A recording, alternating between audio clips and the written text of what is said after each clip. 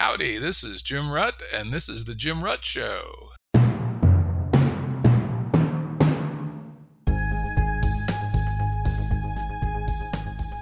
Listeners have asked us to provide pointers to some of the resources we talk about on the show. We now have links to books and articles referenced in recent podcasts that are available on our website. We also offer full transcripts. Go to jimruttshow.com. That's jimruttshow.com. Today's guest is Eric Smith. He's a researcher at the Earth Life Science Institute in Tokyo and is in the biology department of Georgia Tech. He's also external faculty at the Santa Fe Institute. Thanks, Jim. It's great to be here. It's great to reconnect with you, Eric. You were one of my favorite people from my time at SFI. When I was a full-time researcher at SFI, rather often, if I just had a conundrum, I would go talk to Eric, and it was amazing. No matter what the area was, Eric could provide some interesting insight. Eric's by background and training a statistical physicist, Caltech, and then his Ph.D. from University of Texas. But in fine SFI fashion, he's used those tools to invade many other fields, including, at least, origins of life, the nature and origins of language, money and finance as institutions, evolutionary game theory, and ecosystem sustainability. He's the author of two deep and important books, The Guidance of an Enterprise Economy with Martin Shubik, and The Origin and Nature of Life on Earth, The Emergence of the Fourth Geosphere, with my good friend, recently departed Harold Morowitz. But before we jump into these scientific topics, Eric has also spent a considerable amount of time over the years in China and has recently refreshed his knowledge of China with a trip over there. And he's got some interesting perspectives on that whole China thing. So, Eric, what do you think of China? What do you think about it? Well, anybody who's been there will tell you that the pace of change is striking from people who were born there to outsiders. And that certainly is right. The thing that's interesting is what's changed and what hasn't changed. Of course, China's not one thing. A country of 1.6 billion people is many things to many. In the business sector, you can see the concentration of wealth and the confidence that it brings. You can see that China wants to be back in what it considers its natural place as kind of the central front country in the world. And everything they're doing is aware of the wish to get back there. But there are certain things from the old days that have not changed. My contacts are mostly academics, and there's a cheerfulness and a sincerity and a sense of goodwill in trying to address deep questions, and just a joy in community and a joy in collaboration that's the same as it always was, and a friendliness and cheerfulness in welcoming people there. So it's been a good reconnection after a while away. The nature of the Chinese system is something I'm very interested in. It's not really exactly like anything we've ever seen before. Do you have any insights into the nature of what we might call the Chinese social operating system? Well, it's intriguing, right? The Chinese idea of good governance since time immemorial has been benevolent dictatorship. And that shapes a lot of what they think can work and a lot of what they think doesn't need to be tried. They see the innovations in the manipulation of opinion that are happening worldwide. And I think they don't trust civil society as a machine to control that, but they think that it can be centrally controlled.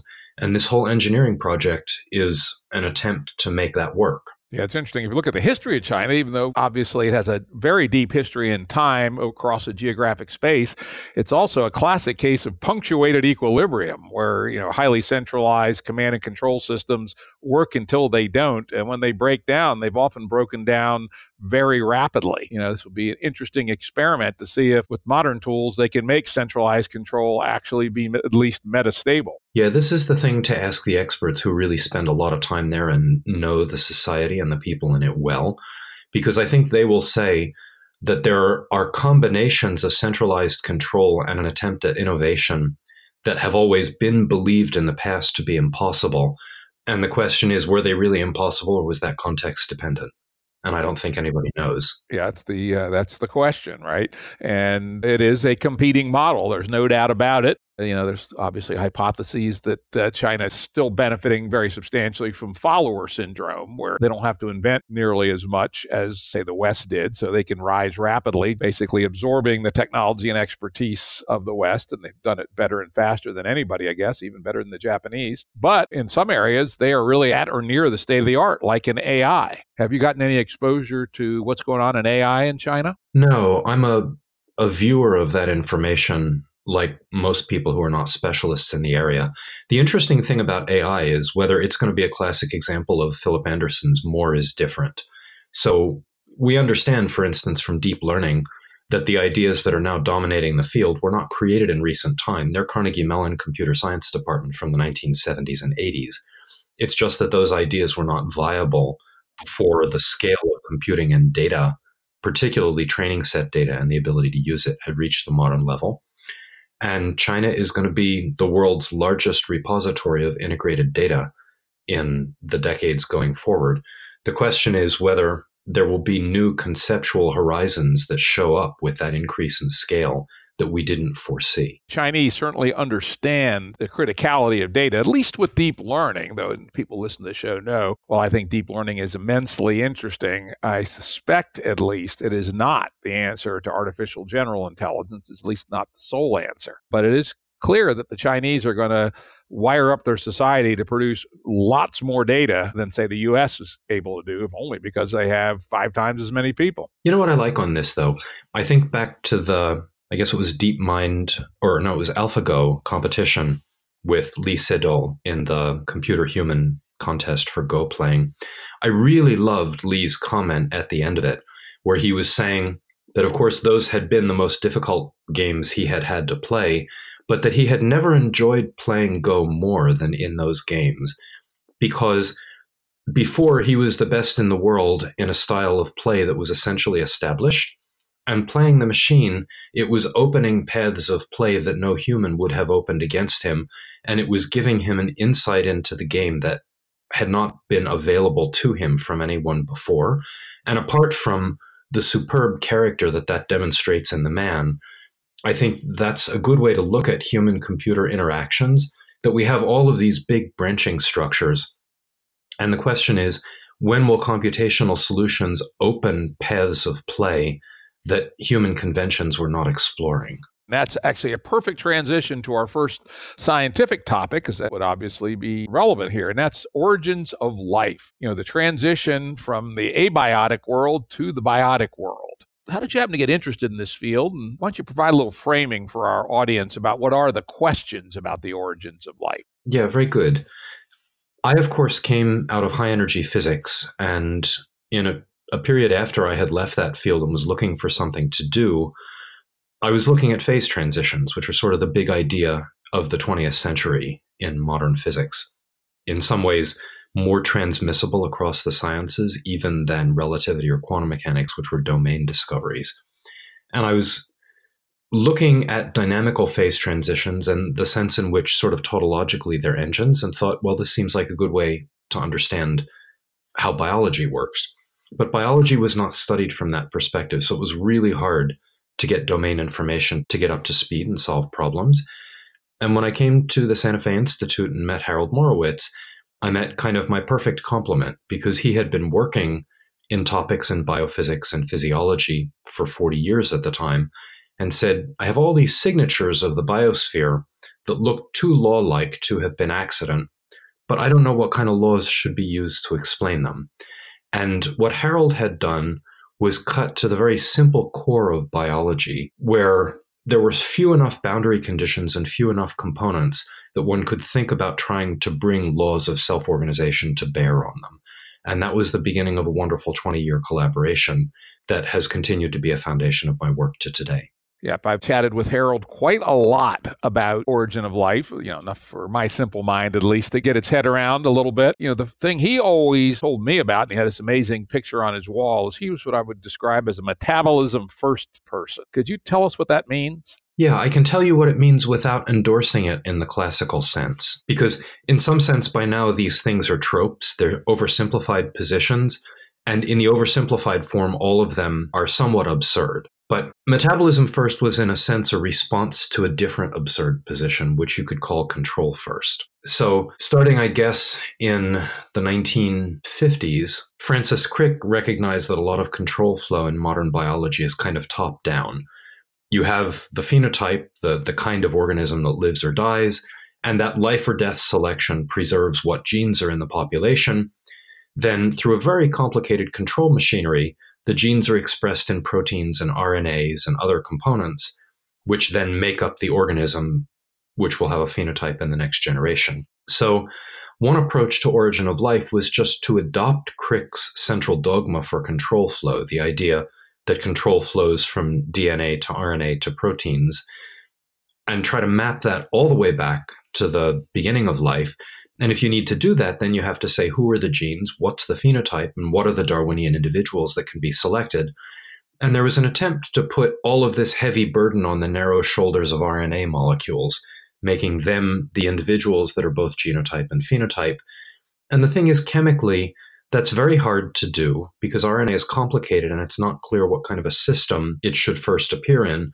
But also, when you look at the small molecule chemistry of life, it's very law-like, it's very economical, and it's economical in ways that would not be explained just by an arbitrary control flow from RNA downward.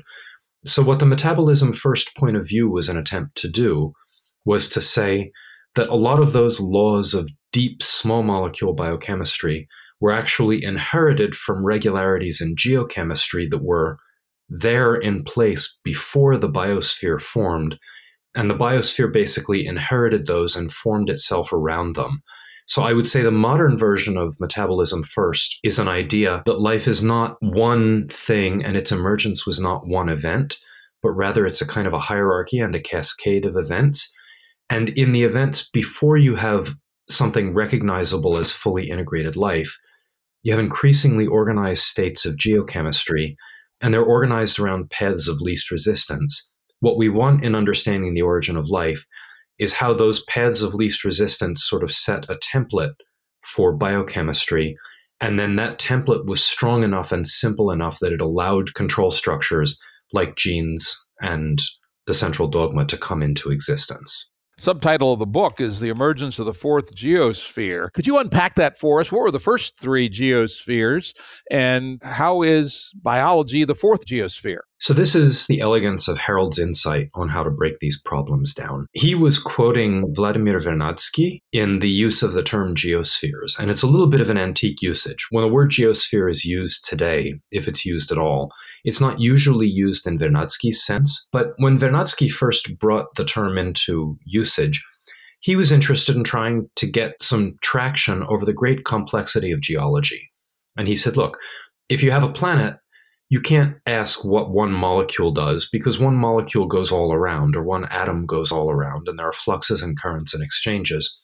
So how are you going to make sense of this big complicated system? The way to start is to realize that at the very least, you have three big central systems. You have the solid core of a planet. If it's an Earth-like planet, you have a distinct subsystem, which is its liquid ocean. And then for most planets, you have an atmosphere. And while each of these is complicated in itself, there are certain things that tie them all together. The solid part of the planet is solid state. Its chemistry and its physics are those of solid materials. The ocean is liquid state. Its chemistry is the chemistry of what can happen in water, which is permissive in some things and restrictive in others. And then the atmosphere is gas phase and directly coupled to the stellar irradiance. And the chemistry and the state of matter is different in the atmosphere than it is in the ocean or the solid. So Vernadsky referred to these as the atmosphere, the hydrosphere, and the lithosphere. Nowadays, of course, lithosphere is the top upper rocky part of the solid part of planets, so the usage has changed in that way. But Harold's insight was to say that we should view the biosphere the same way we view any of the other geospheres. It's a new state of matter. It's dynamically defined. The rules in it are different and distinctive from those of the atmosphere or the hydrosphere or the lithosphere. And it is more tied together by the integration of its processes than the exchanges that it makes with any of the other components of the planet. So how does the fourth geosphere emerge, and what is the mixture between the water and the land and the air as inputs into this fourth geosphere? I know in talking to Harold, he wouldn't even rule out that maybe life originated deep in, a mile below the Earth's surface in the rock. Yeah, the subsurface water alteration zones are a very, very good place to do planetary chemistry. And in fact, since life is driven by electron transfer under sort of voltage differences, it's very difficult to find any other place within the planet where you have so many conditions that are good for providing those electron transfer potentials and also the catalytic environments to make use of them. So I think that idea is still very much in play. There's a quote, and I can't remember the source. I should. He's a member of the astrobiology community, but it's pithy and elegant. The quote was that the origin of life is not something that happens on a planet, it's something that happens to a planet. And that was really Harold's insight, that the origin of life should be understood through the emergence of a biosphere. It's not something that's contained within individuals, it's rather a transition of systems, which means that it's multi-component, it's robust, and it changes the dynamics of everything around it. So you can say that a biosphere came out of chemical organization, probably from rock-water interfaces and the chemistry that they do, the disequilibrium of the atmosphere against the deep bulk of the Earth. But as it formed, it became its own system with its own sort of robust central tendencies. And that's what he means by the emergence of a fourth geosphere from a planet that formerly had only three. Okay. How about your thoughts on how that happened? More to the specifics. I mean, we have the black smoker theories, we have the deep rock theories. What are your insights into sort of where and how it might have happened? Yeah, my first insight is that we shouldn't try to spin scenarios at this point. When most people work on the origin of life, or have worked on it traditionally, they'll have really an insight about one process that occurred in one domain of chemistry at a particular stage. And that's the part where they have a really good idea. But they say, well, how do I ground this idea? How do I know if it's a good idea? I should try to connect it to the things that happened before and the things that happened after, and argue that the things that happened before plausibly set up the case I want to make, and that its outcome plausibly set up the things that should have happened later. Problem is they don't have good ideas about what happened before and what happened later, and so they spin these long stories that are mostly meaningless. And a meaningless story doesn't actually improve the strength of the one place where they do have deep insight. So I think for the origin of life, we have to start a new project that we've not known how to do before, which is how do we reason about the good sense of a claim that's very incomplete when that claim is going to stay very incomplete for a long time. So this is a new problem in science, in processes that are very, very complicated and have a long history. All that said, I do think there are some general things that we can recognize. A planet like the Earth is a battery. All of the materials from which it formed, the iron and the hydrogen of the early stellar atmosphere, those are very electron-donating materials. But once you separate into an atmosphere, an ocean, and a rocky bulk, the water tends to boil off the top of the atmosphere. And that's not quite the right way to say it. The right way to say it is that the ultraviolet and the X-ray from the sun split the water and the hydrogen escapes, leaving oxygen behind. That drives the atmosphere away from electrical equilibrium with the deep bulk, and you start to get an electron transfer out of the bulk into the atmosphere, from which the electrons are then transported off the top as we lose our ocean to stellar breakdown. So there's a net electron flow in this battery out of the deep bulk into the atmosphere and then out into space. If you look at where that electron flow occurs, it dominantly occurs at the spreading centers that are underneath the ocean basins at this time. This is where new crust is being formed from rock that came out of the bulk and was not recently in contact with the oxidizing atmosphere. So I still think if you want to look for the organization of organic chemistry, the places where new crust is being formed are the best candidates to look for that. It's a controlled chemistry. It's a mild chemistry. It's not the violent chemistry of ultraviolet irradiation. And in being mild and relatively low energy, it looks much closer to biochemistry than the chemistry you would do with UV light.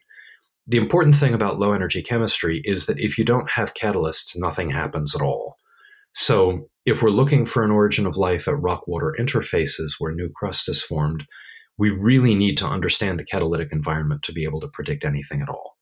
Now, if you don't mind that as a general context, then you could say, are there organizing centers in biology that look like the foundation for everything? If there were not, we'd have no story to tell. But it turns out that there are. Everything in biochemistry that's formed comes through a small system of only 11 organic acids. The biggest of them only has 6 carbon atoms. And this is called the citric acid cycle. On Earth today, it exists as a carbon fixation cycle. But even in the organisms that don't use it to fix carbon, it still is the starting point to synthesize everything. So if you were looking for a foundation for all of biochemistry, I think there's no better evidence of a place to look than the evidence in modern biology for the citric acid cycle. And it's really funny. If you want to ask, is there one molecule in all of this big planet, is there one molecule that is the center of metabolism and the center of carbon fixation? It's acetic acid, it's vinegar. So that is the central molecule for the deepest part of the biosphere. And the thing that's really fascinating is that I've been looking more recently at the organization and the amino acids, sort of continuing our interest in the genetic code. And you could say, okay, if acetic acid is the core molecule for fixing carbon and the start of biochemistry, is there a central molecule for the beginning of everything complicated? And the answer to that looks like yes, too. That central molecule is pyruvic acid. So biology is full of these little core linchpins. And in the way Harold and I and others who are of similar mind looked at the origin of life, we look at these as the circumstantial evidence for where to put the searchlight to do small molecule chemistry. That is really interesting. Now, when we talk about catalytic cycles, it brings to mind another guest we had on the show earlier, Stu Kaufman, and his autocatalytic networks. Can you maybe compare your ideas to his and how they're different and how they're similar? Yeah. So there's a truism that one has to start with. If we were just doing equilibrium physics, you can have organization that just sits there. You know, a diamond will just sit there for a very, very long time because it's a stable configuration under some circumstances and metastable under others. But if you're looking at dynamic stability like we have in the biosphere, everything falls apart. So the only kinds of patterns that can persist are the ones that continually renew themselves. Now, renewal can happen by a different process than the process that led to the pattern's origin in the first place. But the simplest kind of renewal would be one in which the mechanisms that generated the process at the beginning are those that continue to rebuild it as we go. Now, if you ask what this looks like in material, well, organization in material means you're putting a lot of your material into a few forms, a few biomolecules, a few genes, a few regulatory circuits. Falling apart means that that material drifts into the places that are not part of the organization. So you have to ask, what then moves material back into the core of the organization? That's what autocatalysis does. Autocatalysis says we'll take things from a general and diverse environment and we'll concentrate them into a few outputs, but those outputs will be like a kind of flypaper. They're sticky for the general environment, and when the environmental components stick to them, they get converted into the same material that the flypaper is made of. That's what Stu's insight is, and that's also what we recognize to be true. So if you look at biochemistry, it's full of autocatalytic cycles, and those are the things that allow biochemistry to remain integrated and purified in an environment where things are constantly falling apart. The difference between Stu's approach and ours is that Stu starts from a very unstructured, flat kind of a combinatorial medium. It can be Boolean networks, it can be sort of abstracted models for gene regulatory networks, and he wants the laws of large numbers to give him feedbacks in those large networks.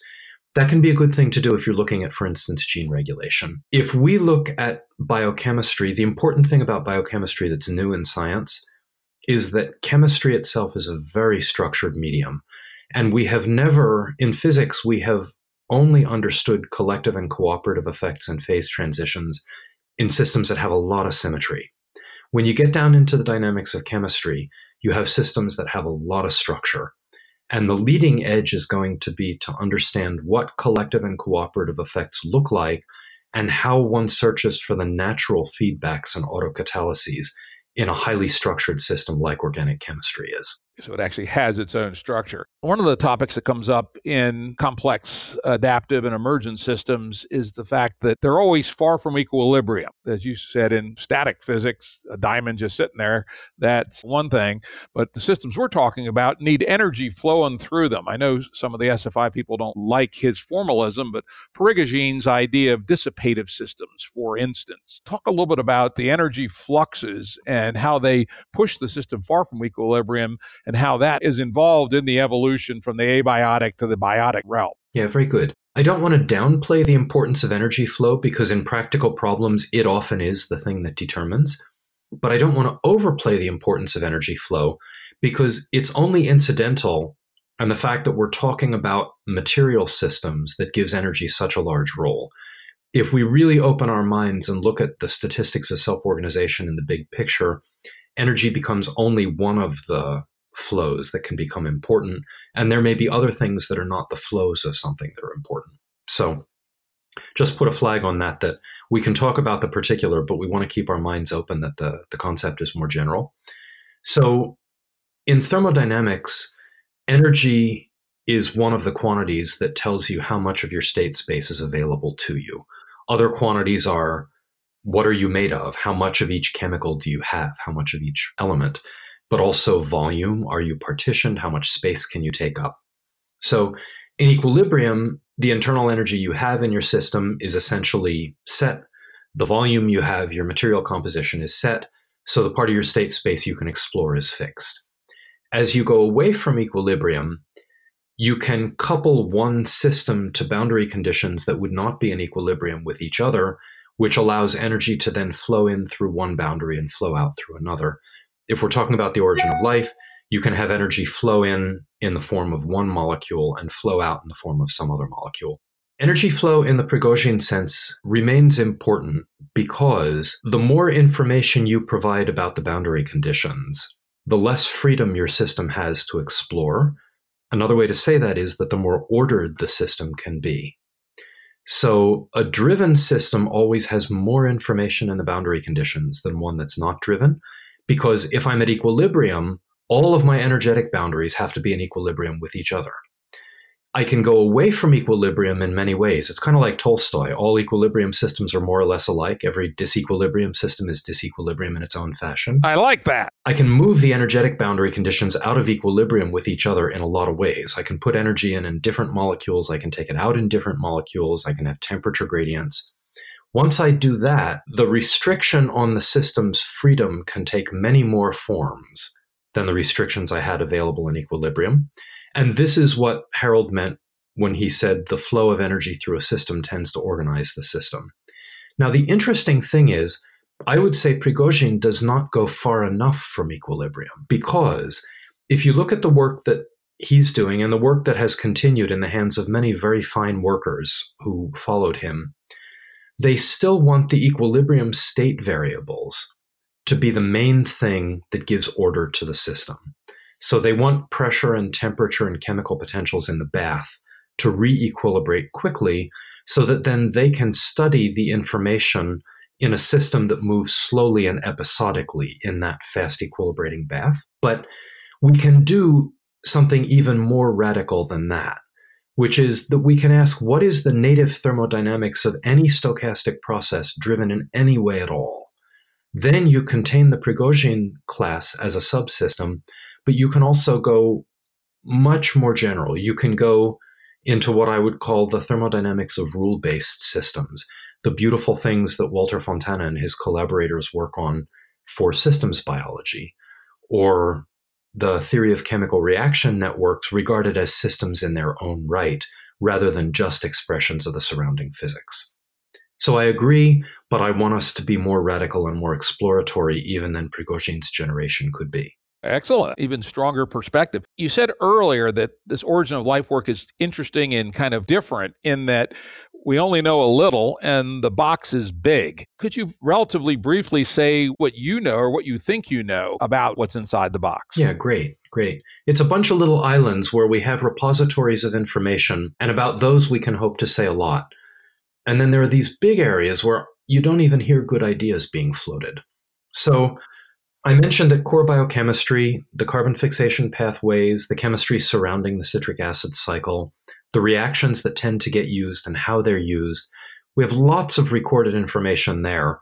And probably it's not even recorded. Probably this is actually an extension of the periodic table that is being expressed by the rigidity of our biosphere. You go up a level and look at the ribosome, and all of a sudden you have an extraordinary repository of history about RNA and early peptides and the emergence of translation.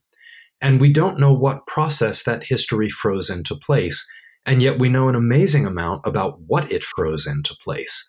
So we've been given the answer to a final exam, but we don't know what the questions on that exam were.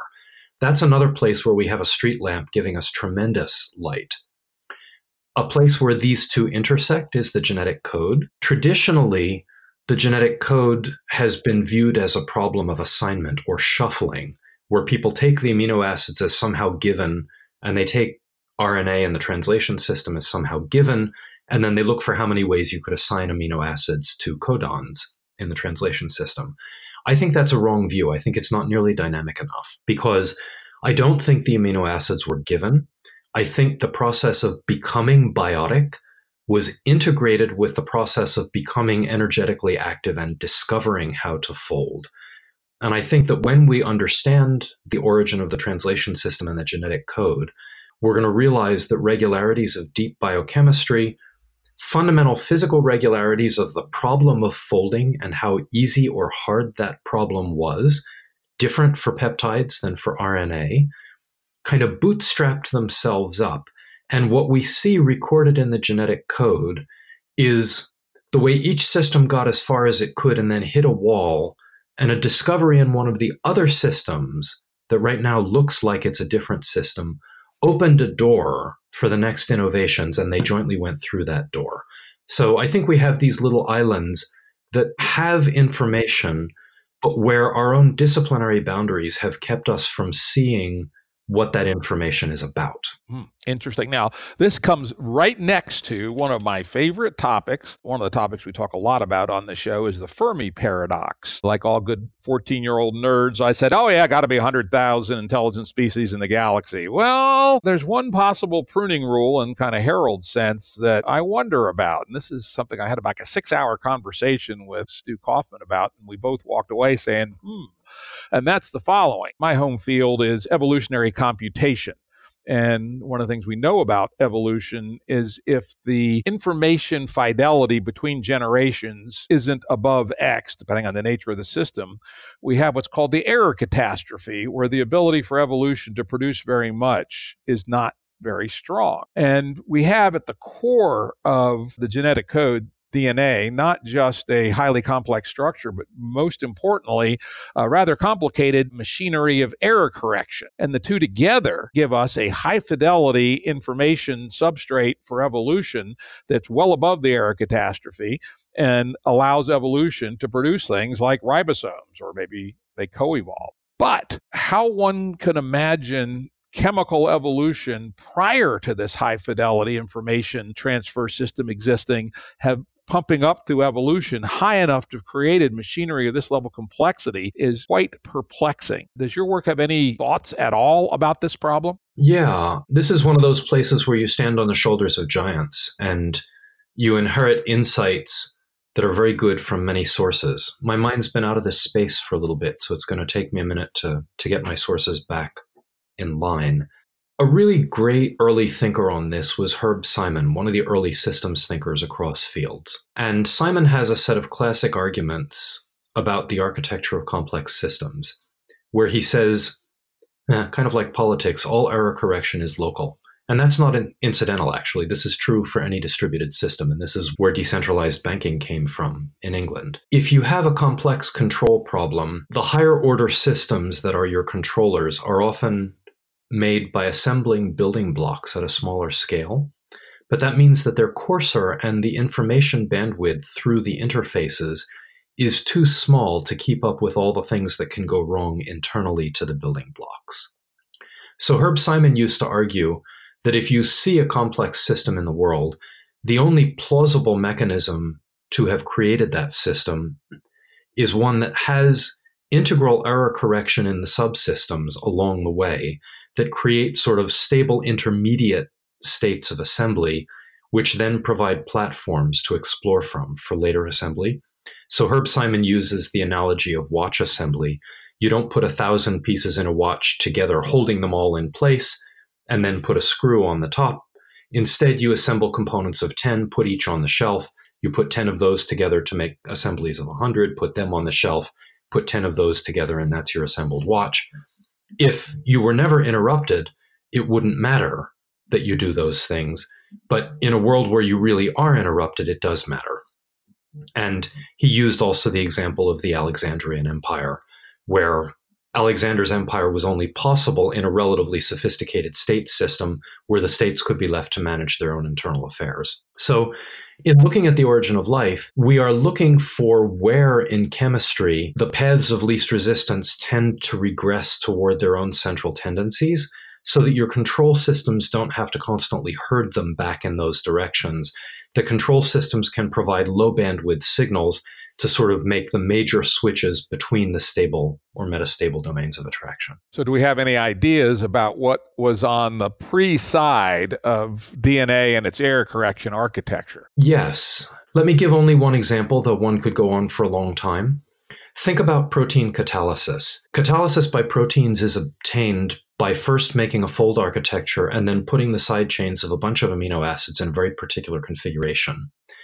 That's a hard thing to do because you don't get catalysis until you have a lot of supporting machinery. So if you want to understand how you could ever have had the catalysis that proteins enable, you would first say, is there any catalysis by small molecules that's doing much of the job within a small assembly that doesn't require this sequence coordination to happen? And the fascinating thing is that if you look at the reactions that involve RNA and DNA, they often involve what's called substrate-assisted catalysis. And what that means from the technical side is that the RNA molecule or the DNA molecule itself is defining most of the catalytic context, and the surrounding catalyst only needs to kind of orient the components. It doesn't usually need to have its fingers in the transition state of the reaction, which means that a much simpler surrounding environment can be catalytic for those kinds of reactions. It's fascinating that RNA and DNA would be the place where those substrate-assisted catalytic processes are most common, because those are exactly the sorts of chemistry that would need to have been in place to enable the memory systems to get more complicated protein catalysis. Very good. What do you see as right on the frontier that we need to learn next in the origin of life? We need to learn how to explore chemistry. Could you unpack that a little bit? Yeah, chemistry is a combinatorial system that is so big that we don't know most of what's in it. We don't know what happens. We don't have a system for searching systematically. And as a consequence, we don't have the ability to reason about it the way we reason about any mature science, which is in most mature sciences, we start with a hypothesis, we get up to a point where we get stuck, and then we have the ability to figure out what we don't know and to backtrack to the last place where we needed something and take a different path. In spaces that are so big, we don't know how to search them. What we do instead is we sort of ad hoc, based on the expertise that any given person or community has, we explore some region, and then if it doesn't have what we want, we just kind of go back to exploring. So we're taking pot shots. And this is not to denigrate people's expertise. The expertise of chemists is everything we have to go from, and it's extraordinary what they know and how they can reason. But the space of everything dynamical that can happen in chemistry is so much bigger than anything we have understood before in science that it just requires new methods that have not existed before and need to be created. Is there anything in the emerging deep learning, machine learning space that looks like it might be applicable? There is work in that area. I'm not involved in it. I know there's some work being done by German chemists. The discovery of Hamiltonians. There's work from our wonderful colleagues at the University of Southern Denmark and the University of Vienna doing what they call pathway detection, I think. This is, given a set of generating rules and a set of inputs and products you would like, can you discover a pathway that will get you to those products with the generating rules from the inputs you have? And then can you optimize that pathway by one or another criterion? All right. Well, thank you, Eric, for that amazing deep dive into the origin of life. We'll keep our antenna up for what comes next. Let's move on to our next topic. It's amazing that Eric has deep work in all these areas: money and finance and institutions. My own interest is most strongly in monetary systems. So, if you want to tell the story from that perspective first, that would be fine. But why don't you start off by giving a general framing about what you were trying to get at in your work in money and finance? Yeah, so this was very much a merger of two minds. And the leader on this was certainly Martin Shubik, whose interest for his entire career had been the institutional foundations of money and the nature of money, the role of money within the polity and within the society. So Martin was a Rand-era game theorist, and he was an operations research guy, which means he didn't pursue the economic view of institutions as epiphenomenal. If you look at neoclassical economics, it's very strongly rooted in preferences and sort of the idea of the decentralized actor.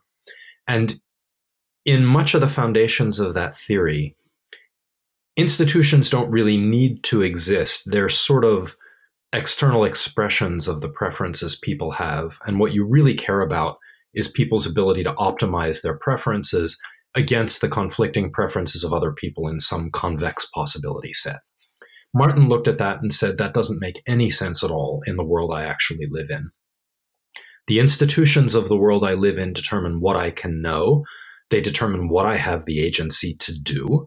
They determine what communication I have against every other actor. Sometimes I don't even act against other individuals who are peers. I act entirely against institutions such as the government, which is a coalitional structure. And so the institutions are entirely the conduits for what's possible. So if we want to understand the nature of money, or in fact, the nature of most of our institutionalized interaction with each other, we need to understand the mechanisms that are possible for institutions and also the historical processes by which they're arrived at, which can lead to lock-in. So Martin's interest was, money seems like such a sort of a primitive concept and a thing that's at the center of everything we do. How can we understand why such a primitive concept can come out of all the complexity of the institutional foundations of our interaction? And I kind of joined into that thread because that's very congenial to my sort of physics and mechanical approach to the world. So we would look at things like problems of bank runs or problems of self-fulfilling prophecies or self-violating prophecies from a mechanical nature.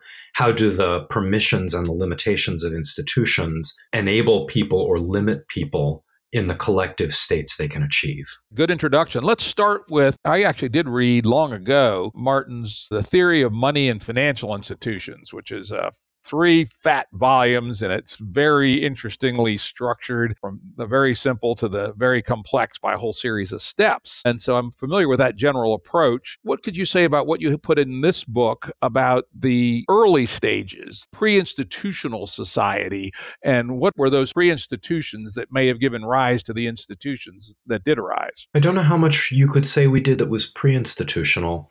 In some ways, Martin viewed our book as kind of volume 4 of the Theory of Money and Financial Institutions, which was meant to get at the domain of dynamics. This was the place where maybe my presence was felt in terms that will be familiar from our conversation about origin of life. The origin of life problem was largely the question, if you've understood a lot about organization and equilibrium, what do you have to learn that's conceptually new about organization away from equilibrium? Martin wanted to ask the same kinds of questions in economics. He wanted to say, if you've understood a lot about the stable functioning of institutions, what do you need to learn that's new about dynamics when you're trying to deal with transience or adaptations to changing environments or the origin of institutions themselves? One of Martin's favorite rants was about how people had refused to understand Keynes until they were able to misunderstand him. So there's this famous passage from Keynes about how economists set themselves too easy, too useless a task if they only tell us that after the storm has passed, the sea is flat again. This long run is a misleading guide to current affairs. In the long run, we're all dead. So Martin felt that economists had missed Keynes's main point, that it's all in the dynamics, until Hicks came along and reformulated Keynes in what's called ISLM, which is framing Keynes in terms of equilibrium of investment and savings. And Martin felt that that had annihilated the whole spirit of Keynes's point. What he wanted us to do with, what did he call them, strategic market games, was to reinstill the dynamical spirit of Keynes. If you have a system that doesn't have stationary structure, how does a game create the solutions that are available to you? Perfect. Give an example, a real world example, if you have one. Sure. So the Hahn paradox for the value of money. If we only use money in trade, which is certainly the case to good approximation for fiat money, but to some extent, it's a decent approximation even for gold. Most people don't have direct use for gold, but gold is a store of value and it's a medium of exchange. What determines the exchange price of gold against things you actually need, like food and cows and houses and shoes and stuff like that? That number should be arbitrary. If gold is infinitely durable and there's never a time when it's set, nothing anchors that arbitrariness. Now, if you have consumption value for gold, but it's in the far future, so maybe you can use it for jewelry, but that's kind of a luxury. Maybe you can use it to pay taxes, but that's a long horizon. Then you can say that that consumption value will anchor the exchange value of gold. But now we have a problem in the order in which we take infinities. If I take the future infinitely far off, then it seems that the value of gold should become arbitrary. If I take the future close in, then you're placing too much of a regulatory role on things like the payment of taxes and fiat money. So then the question was, how do we understand the actual fluctuations in the trade value of things like fiat money or durables in the real world where we live? My contribution to that topic was that in the real world, fluctuations have a way of creating stabilizing effects because they put temporary uncertainties into the system, or they bring actors into the system who would not be there if the sea were always flat. And so, in fact, the right way to look at the long run is that in the long run, it's not the policing by very weak regulations that stabilize you. It's the fact that the spectrum of fluctuations and the set of uncertainties that they introduce become the stabilizing force that take over from very weak policing actions in the long run. And one of the chapters in our book is a model of the Hahn paradox that's along those lines. So to try to chip into this a little bit, is that essentially saying that we need uncertainty to keep the game going? And if the game became too transparent, it would stop working? I guess that's possible. If you don't mind, let me give you an analogy that captures the math. It's not obviously about money, but it comes from evolutionary game theory. And I should tell you there's a third book in addition to the two you mentioned, which is called Symmetry and Collective Fluctuations in Evolutionary Games. That was written with my co-author, Supriya Krishnamurthy. Don't know how I missed that one, God damn it, but I'm going to have to order it. It's an Institute of Physics book. It's sort of library only, which means it's too expensive. They knew it was never going to sell on the popular market. But we were interested in things like what stabilizes the prisoner's dilemma, one of these famous games where you can always cooperate or you can always defect, or you can be a conditional cooperator like a tit-for-tat type player.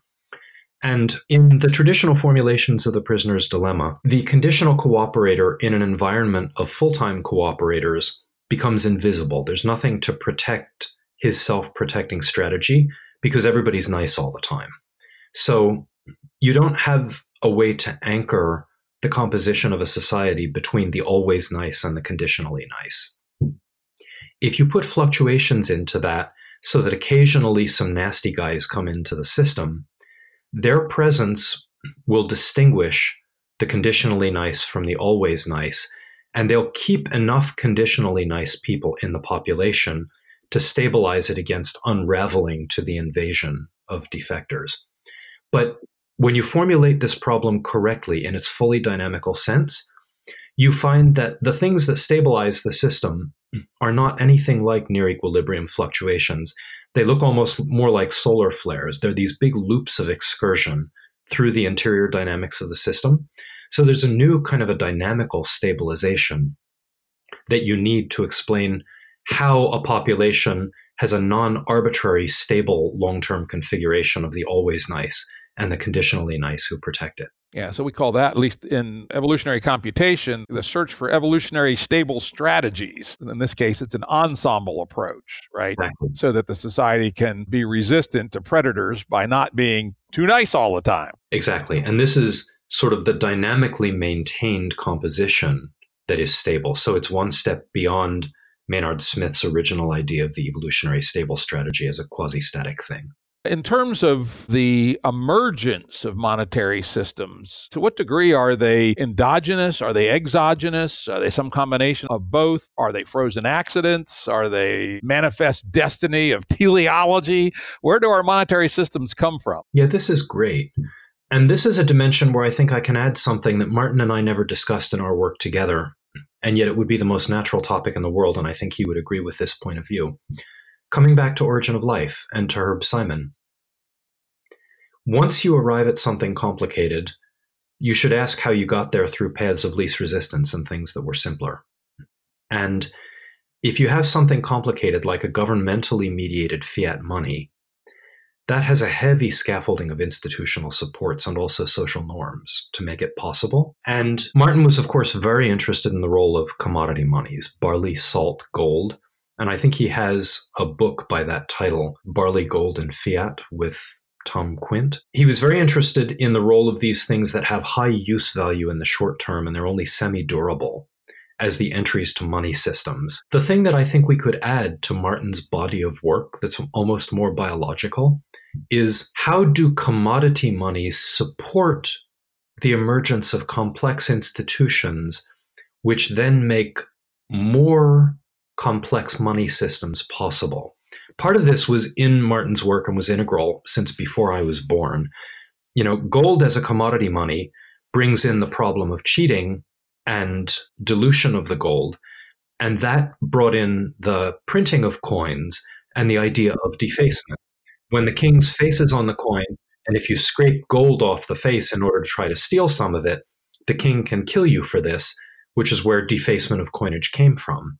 So now a functioning monetary system can increase the strength of the central state and its ability to enforce laws.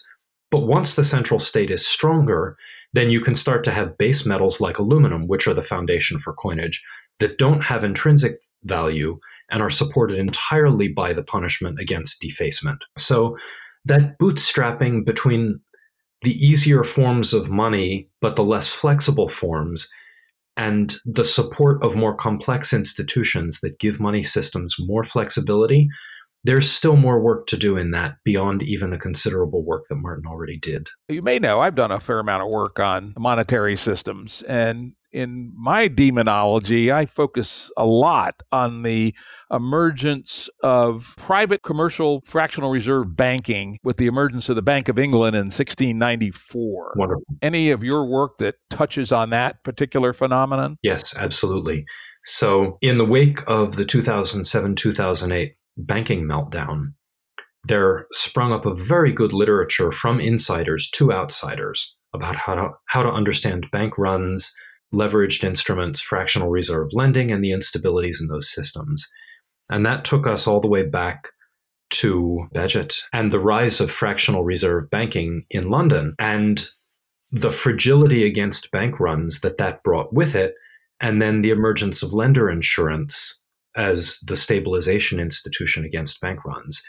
And the only paper Martin and I ever wrote that was accepted for publication without a terrible fight was our paper on self-fulfilling prophecies and bank runs.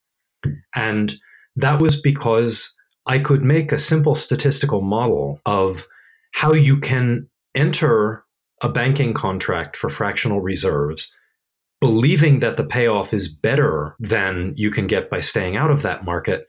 And yet once you're in there, you can be subject to the instability of a bank run if people wind up essentially escaping from the basin of attraction of trust.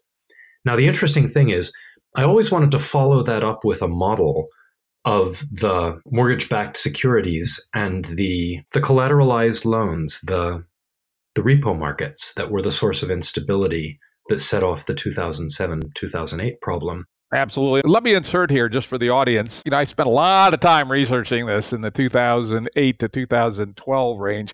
And I found one book that did the best job called Slapped by the Invisible Hand by Gary Gorton at Yale. I believe his forensics is the correct one. Just as a call out to folks that might want to do their own reading in this. Gary Gorton and also Michael Woodford. Those two were two we read heavily. And in the Journal of Economic Literature, they have some excellent articles, some of which were collected in Gary's book. So super sources on both of those. So if you look at the way markets for repurchase agreements work, it's clear that if the securities behind them are priced using mark-to-market methods, that system is inherently unstable. And it's almost like a classical electrical engineering design of amplifiers. You could write it down and ask when the poles go outside the unit circle. I always wanted to do that and never got around to it because it would be a perfect application of Martin's strategic market game formulation. But after Gary and Michael had written, I didn't feel like there were any new problems left for us to solve, so it was never a priority to do. But the interesting thing you can ask is, if everybody knows it's unstable, why did they go into it? Or if they know that it's unstable because mark-to-market intrinsically replaces the diversity that is the assumption for representative agents in stabilizing the economy with a sort of a mechanized, everybody steps on the same foot at the same time. Why would they do that? Well, they do it because it gives you legal defensibility. You can claim you're using best practices when you get sued. So this was one of Martin's favorite things. When you look at something pathological in the economy, look for where it comes from the law as its origin.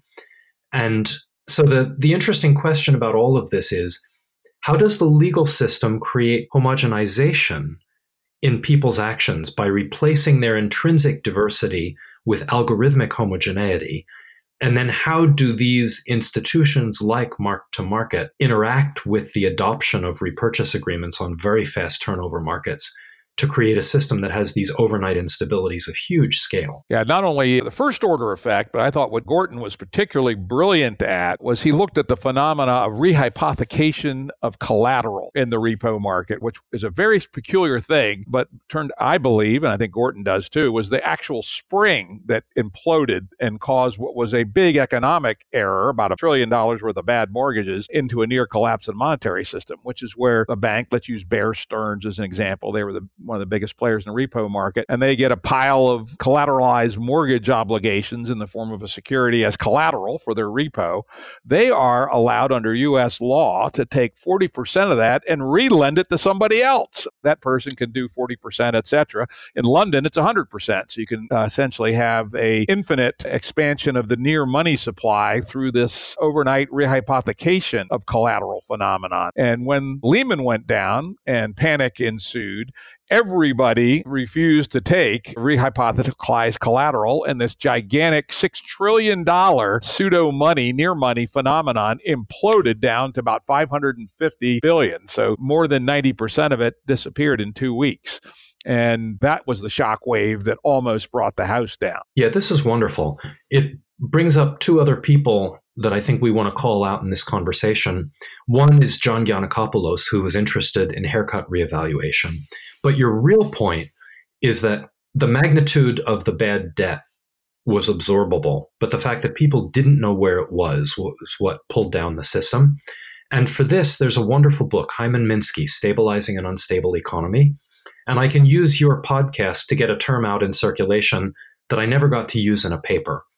I want to call that argument Minsky's ratchet, which is that during stable times, when you need regulation, you can't muster the political will to get regulation in the necessary forms. And so the quality of credit degrades and degrades through innovations like rehypothecation. Then, when things go bad, there's only one actor who can act on the necessary scale and on the necessary short time frame, and that's the central bank and the government. And there's no government that will choose not to act unless it chooses to collapse its own economic system. So it almost doesn't matter who's in power. If you have anyone who's not willing to implode the country, that actor is going to bail the system out. Everybody's going to howl about it, but the horse is out of the gate. The time when you needed regulation is past. You can put the regulation on ex post, but there's too much entropy in the system. That money has been dispersed, there's too much information gone, and you can't recover it, which is what we saw in the mortgage-backed securities case. And so there's a meta question here. How do we overcome Minsky's ratchet? How do we maintain political and legal vigilance so that it's active during the times when it's needed, but people are comfortable and they're not good at assessing the fragility in the system? And ideas? Well, this is what the systemic risk people ought to have good ideas in. I have not done original work in this area, apart from sort of thinking that this is the problem. So, no, I can't offer much that I think has substance in this. Too bad. That would have been fun. Now, let's talk a little bit about money versus its substitutes, various near monies. Did you guys look into that any? Yes, a lot. One of Martin's ideas was that money is only made effective when it is surrounded by suitable forms of credit that give the degrees of flexibility that the central money system can't. And he was always interested in things like the monetization of personal credit, concepts like the real bills doctrine that supported much of mercantile English traffic. What did we call it when England was the merchant marine of the world? Mercantile capitalism, I guess? Yeah, sounds reasonable. Yeah.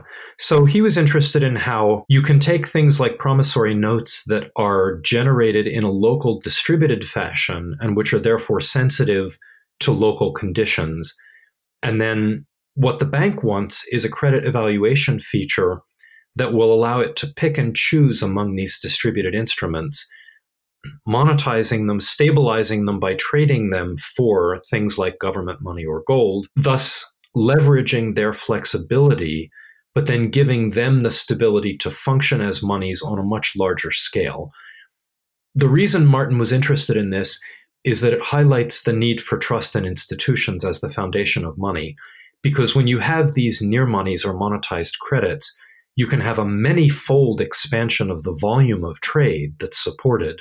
But exactly as you say, when rehypothecation came to not be trusted, you can have the collapse of all of these near monies down to sort of the core of trusted money, which can be a small fraction of what the trade in process had been assuming. Very true. When it works, it works. When it doesn't, it doesn't. That seems to be the nature of monetary systems, right? And for those who are interested in some of this, I have an 1.5-hour video called Dividend Money. You might check it out on YouTube. This has been very interesting. Before we go, though, on money, of course, I have to ask you, what are your thoughts about the new alternative currencies, the cryptocurrencies, et cetera? Can they possibly escape their little miniature basins of attraction and become significant? Not in the trivializing way that their proponents hope. There's a kind of a simplified view of the world that one sees a lot in engineering, which comes from knowing one system very well and imagining that that's a surrogate for the world instead of just one little component in a world that remains complex. The cryptocurrencies fill a role in distributed authentication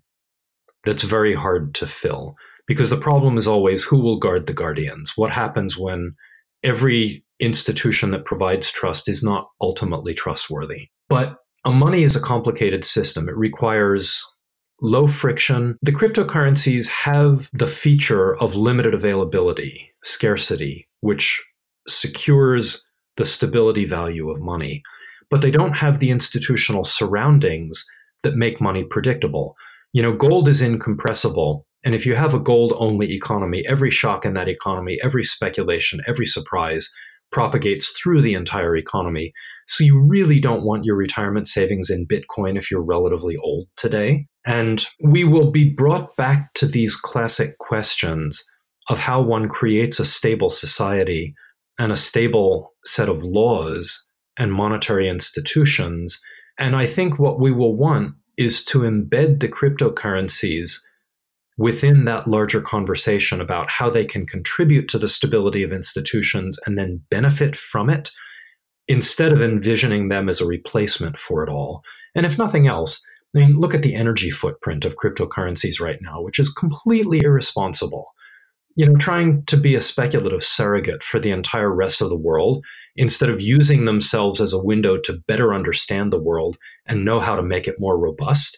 That's the kind of naive mistake that we see being made with everything when it's first introduced. Yep, I agree 100%. I own 0 Bitcoin, and I'm happy to be there. My friend Ben Goertzel likes to joke that Bitcoin is nothing but a way to accelerate the heat death of the universe, right? Basically, stupid computing burning up some non-trivial amount of all the electricity on Earth. So with that, let's exit money and finance, some really interesting insights. Let's move on to our next topic, which is language, its origins and evolution. Talk a little bit about how you got interested in that idea and sort of the big picture of what your thinking is there. Yeah, so languages have always been a joy. They're a thing that we're all embedded in. We have an enormous amount of tacit knowledge, both as speakers of our own language and as participants in whatever languages surround us. And anybody who's a young kid and encounters some foreign languages for the first time will have experienced this wonder that things in a foreign language suddenly make sense of things in your own language that you never understood before. So, if you grow up as a speaker of English, you should be perplexed and appalled that it's even a pronounceable language because its rules are so Byzantine.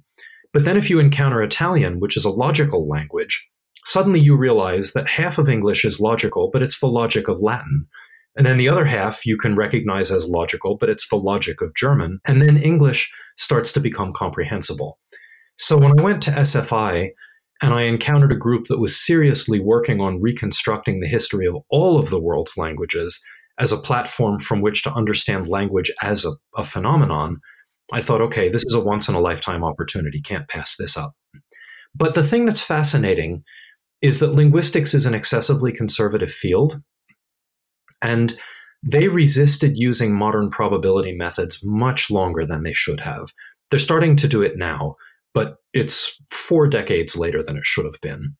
So at SFI, the linguists wanted to engage the biologists who had been using probability methods for genomics for some decades. But that was often a frustrating exchange, and it was frustrating because of human difficulty. The biologists were too arrogant, thinking they had solved problems, and too uninterested in learning the depth of what linguists knew about the structure of language that's different from the structure of genome dynamics. And the linguists were too stuck in the mud, to try to use a polite term, to be willing to put in the hard work of being students of probability methods and really taking them on in their modern form. And I remember witnessing these exchanges and thinking, this is insane. If either side of this would exercise a little humility and really become a student of the other side, we could open up this whole study. So that, of course, turned out to be a lot harder to do than to complain about. And it took us 7 years of work to get the manpower to actually do a very simple version of this problem. By the time we got it done and got it published, the rest of the world was already starting to do this at a good level. But this system is still really gold on the ground for whoever wants to start to work in this area, because we know so much about probability methods and we know so much about the structure of language. But to really work from whole cloth and make probabilistic models of the intrinsic dynamics of language use and language change, that is yet to be done. And some young generation with time that wants to pick this up can really create a new field. You mentioned language change. I know that was a big interest of the SFI group working around language. What insights did you get about how languages evolve and change? It presents, I'm going to answer you as a physicist, because I love the phenomena in themselves and their diversity, but I also like the patterns that we see that unify the phenomena. And the interesting thing is that with genome change, we can get a long way by looking at changes that are not context dependent. So you can look at the flips of individual bases and how they create new properties in organisms, or how they don't create new properties so they can stay around for a long time as a signature of population splits. Language only functions because its components are a system. There's no magic in the fact that I begin the word language with a L sound, except that the sound L is used in all the other words in English where L is used, and that's what gives it its meaning, its contrast against the other things that are different sounds. So if the sound L is going to change to something else, it's going to have to do it in all of the places where it appears in English at the same time, and it's going to have to change for all the speakers of English at the same time. That makes the modeling of language change a very different problem than the modeling of genome change in many respects. The joint change of the system with the tokens that carry the properties of the system.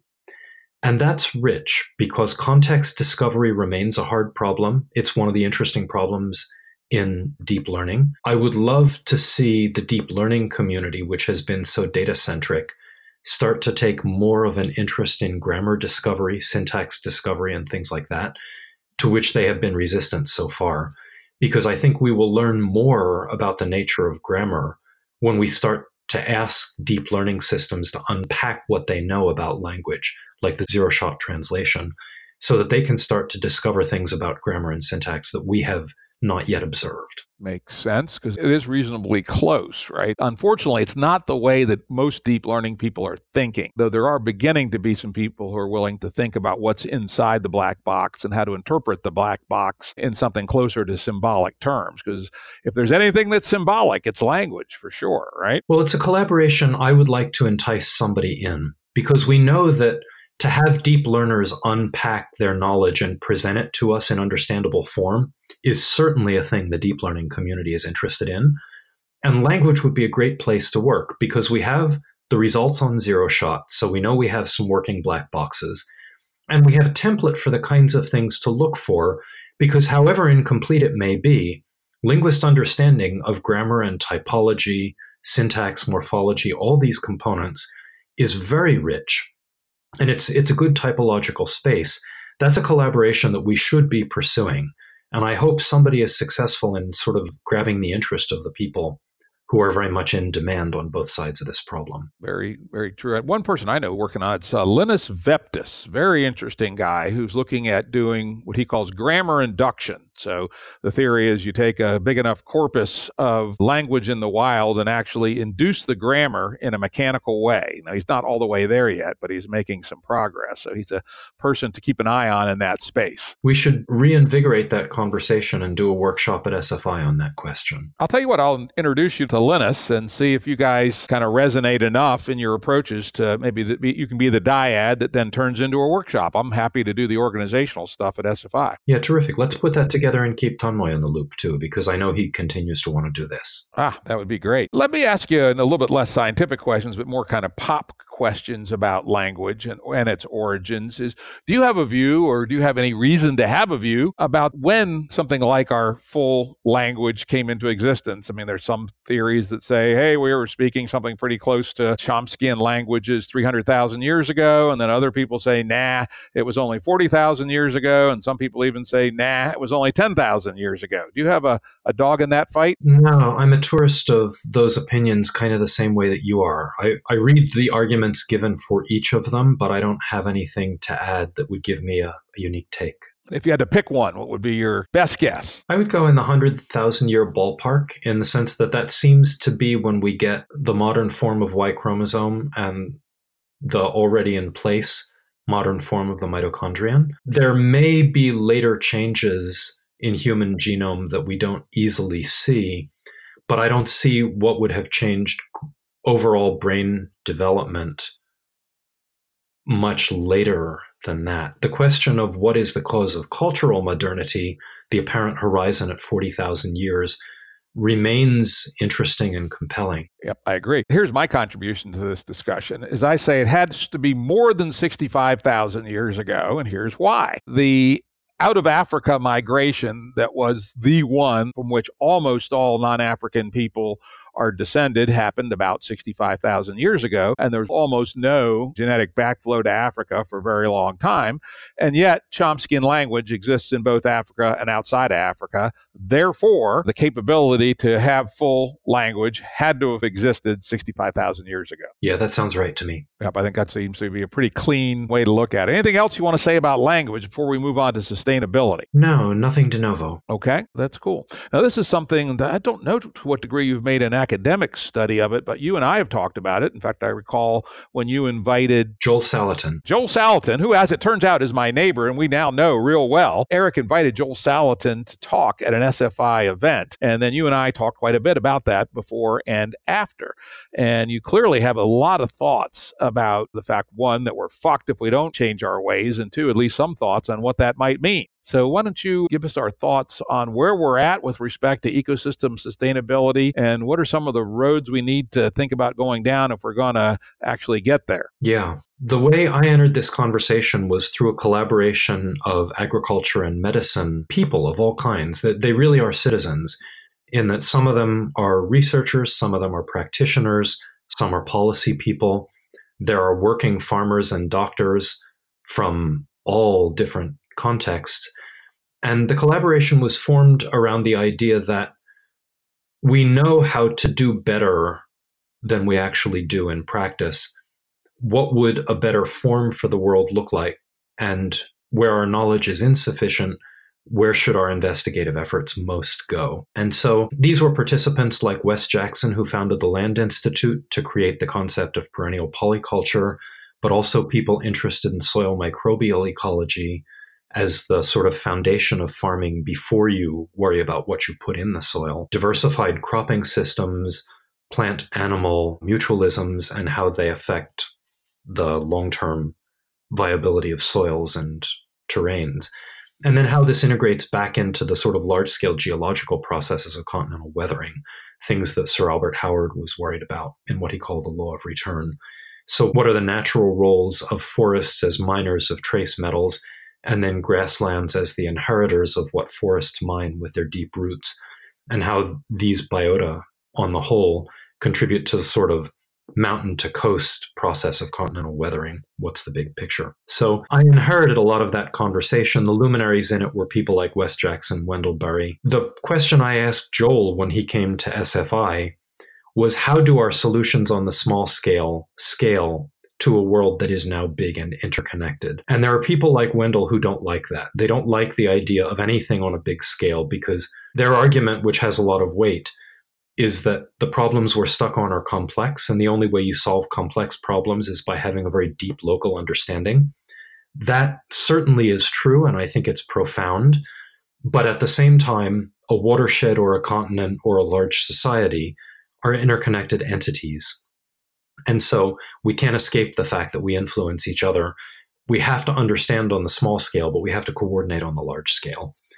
And a place where I don't think anybody has good solutions is, how do we leverage that small scale complex understanding? How do we feed back to really support it? How do we keep local farming on the land at a sophisticated level, which it's not right now, by having its supports for it come from the big system? But then how do we keep the big system constrained by feeding from and using all of that locally acquired knowledge? That's the big system problem. And there are lots of little movements that are trying to do this. And, great, support them in any way we can. I don't see them impinging on the big structures that have lock-in on the industrial farming system and on the terrible waste and inefficiency that the demographics of our society has overall.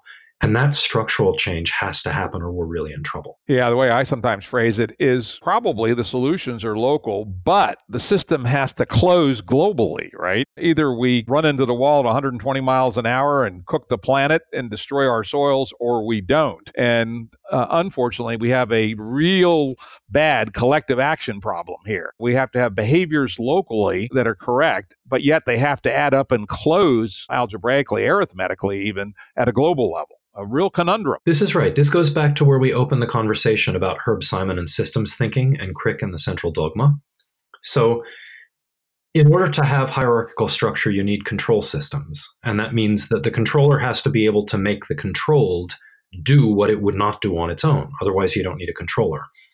But that opens the problem that the controller is not immediately subject to feedbacks. It can be wrong and it can give wrong instructions, maybe for a long time. So how do we leverage the benefits of having control systems, but keep them responsive enough that when they're giving the wrong instructions, they can't continue to do it long enough to crash the system? And we see that in every level. We see it in the nature of business and the theory of the firm. We see it in the economy. We see it in the problems of sustainability of social order. We see it in the question of what is democracy and what is required. What is the aspiration of democracy? What form would fulfill it? And what do we need to maintain it? Which is sort of a problem of major urgency around the world right now. So I think there's a meta question at the systems level. What is the common thing that we are failing to understand in all of these questions? And how can we do better in bringing ideas to that problem? Yeah, it strikes me that it's how do we create hierarchical or at least emergent entities that have multiple levels, they may not be formally hierarchical, that nonetheless cohere together in real time. And we have an example of that in the human body, right? We have billions of autonomous agents called our cells, right? That were at least originally free-floating single cells way back yonder in evolutionary time. And yet we have this astounding homeostasis that binds them all together in exchange of gases, both bad gas out, good gas in, nutrients and toxins, in this astounding modulated quasi-hierarchical system. And it seems to me that our world system needs to learn from that and be able to hold itself together coherently in approximately real time, despite operating on multi-scale simultaneously. Yes. Yeah. The transition from single cells to multi-cells, who it went through and what innovations were needed, is a topic that a lot of people are looking at these days. And it's a wonderful area. It'll be interesting to see what we learn about the nature of regulation from trying to understand that better. Yeah, unfortunately, we don't have a lot of time. We don't have time for it, probably, for the answer to come from that kind of basic science. Seems to me that if we don't reform our ways, advanced modern society is going to run into the wall probably no later than 2100. So we've got to essentially innovate at higher levels of abstraction, I'm afraid, rather than wait for answers from lower level research. Yeah, that seems right to me too. Have you given any thought at all to what kind of signaling modalities, what kind of control systems, what kind of governance might be appropriate in this new world? Let's call it, we got to get it in place by 2050 kind of time frame? There's a book, I think, by Paul Hawken called Blessed Unrest, and he has a database behind it, or did a few years ago, which is an attempt to collect all of the civil society organizations that he could learn about and put them in a place where they can find each other. We need a better theory of governance. We can see governance being hollowed out by the sort of takeover of concentrated interests that are coming from private organizations at this time. So government as a separate representation and organization in the society away from business or wealthy individuals or land, that is being weakened and that needs to be brought back. But presumably civil society is the other pillar, which is the smaller and more disaggregated cousin to government. And I feel like the right conversation is going back to the conversation from Adam Smith's time, but in the institutional world of today rather than the one that he lived in. We have firms, we have markets, we have wealth concentrating mechanisms, and we have private ownership. We, for good or for ill, are going to have massive information gathering and control mechanisms. We have civil society, and we have government. What is the most stable ecosystem of those components that we can foresee and try to design? That's the way I would put the sort of big picture question. Yeah, and interestingly, I'm putting a lot of my efforts right now on what I call the mesoscale. It used to be that a lot of what made our lives both doable and pleasant was from either the family or the local face-to-face community. But over the last 200 years, most of that has been ceded to either the governments or the markets. And it seems to me we need to find a way to revitalize a mesoscale on the order of hundreds and a few thousand people. Some people call that civil society, but it may actually have more structure to it than unstructured civil society. Any thoughts on whether that's a useful scale to be prospecting on? My thoughts are that I agree with your sensibility, but I also think this is where you ought to have a good China scholar in place. Because if I understand correctly, some of the things that are guiding Chinese governance right now are a kind of a distrust in the controllability of that mesoscale, which is why they're trying to weaken that and replace it with centralized control. It would be really interesting to have somebody who's informed and sophisticated in where that line of thought comes from on this conversation and say, why do they distrust it? To what extent do they mistrust it? Why do they think they can live without it, if that's what they think? What do they think can replace it? And sort of what's the merit of arguments from the evidence we have about what problems can be solved by institutions at each of these scales? I would be really interested to listen to informed people have that conversation. Do you have any pointers to people who are thinking in this space? Well, there was a Frontline documentary on AI in the context of Chinese governance today. We could look to people on there and we could start in that as a network of exploration with some of the people who appeared in that show, either they themselves or people they would recommend. That's where I would start because I'm kind of new to this. All right, that's great. I'm going to go mine that. I'll let you know what I find out. Well, we're getting close to the end of our time here. This has been, as I knew it would, an unbelievably deep and interesting set of conversations about a wider range of topics than one could ever imagine any one person having in their head. But before we go, could you tell us what you're working on now and what you might be working on soon? Yeah, my work continues to be sort of at the interface of organized geochemistry and the deep origins of biology. I'm getting more into the domain of folding and the origin of biopolymers than I used to because I have collaborators at Georgia Tech who are some of the world experts in that problem. We are looking again at the genetic code, and that's where some of my earlier comments on that came from. But I should say that there's a meta question that to me is the interesting question that wraps many of these others together. We often think about biology in terms of its extraordinary capacity to carry information. And that capacity only exists because biology creates big combinatorial state spaces that, in physics terms, we would say are relatively flat. So there can be big genomes where any sequence is really available. The substrate of the material gene doesn't fight you from making one sequence versus another. And that means that relatively weak forces like selection at the individual level can cause you to migrate around in that genome space. And there's a similar story to be told for protein catalysts where you can kind of make any sequence and you can fold lots of them and you can catalyze with lots of them. But I think if you're a physicist and you know how heterogeneous chemistry is, you would say that these large combinatorial spaces that are physically neutral are not typical in a chemical system.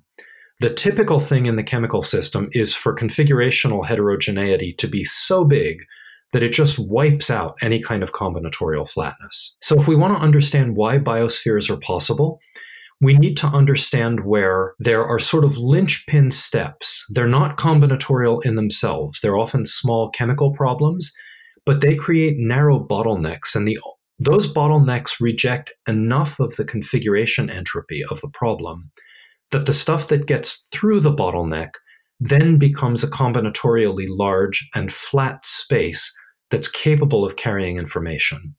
So that was probably a little bit technically higher level than you want for your podcast, but the sort of soundbite compression of it is that we want to understand when and how systems that are capable of carrying a lot of information become available without being buried in the heterogeneity of the physical material they're made of.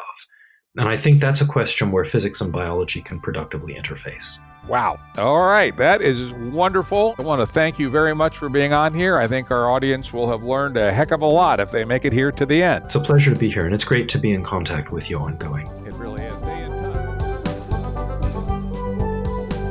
Production services and audio editing by Jared Janes Consulting.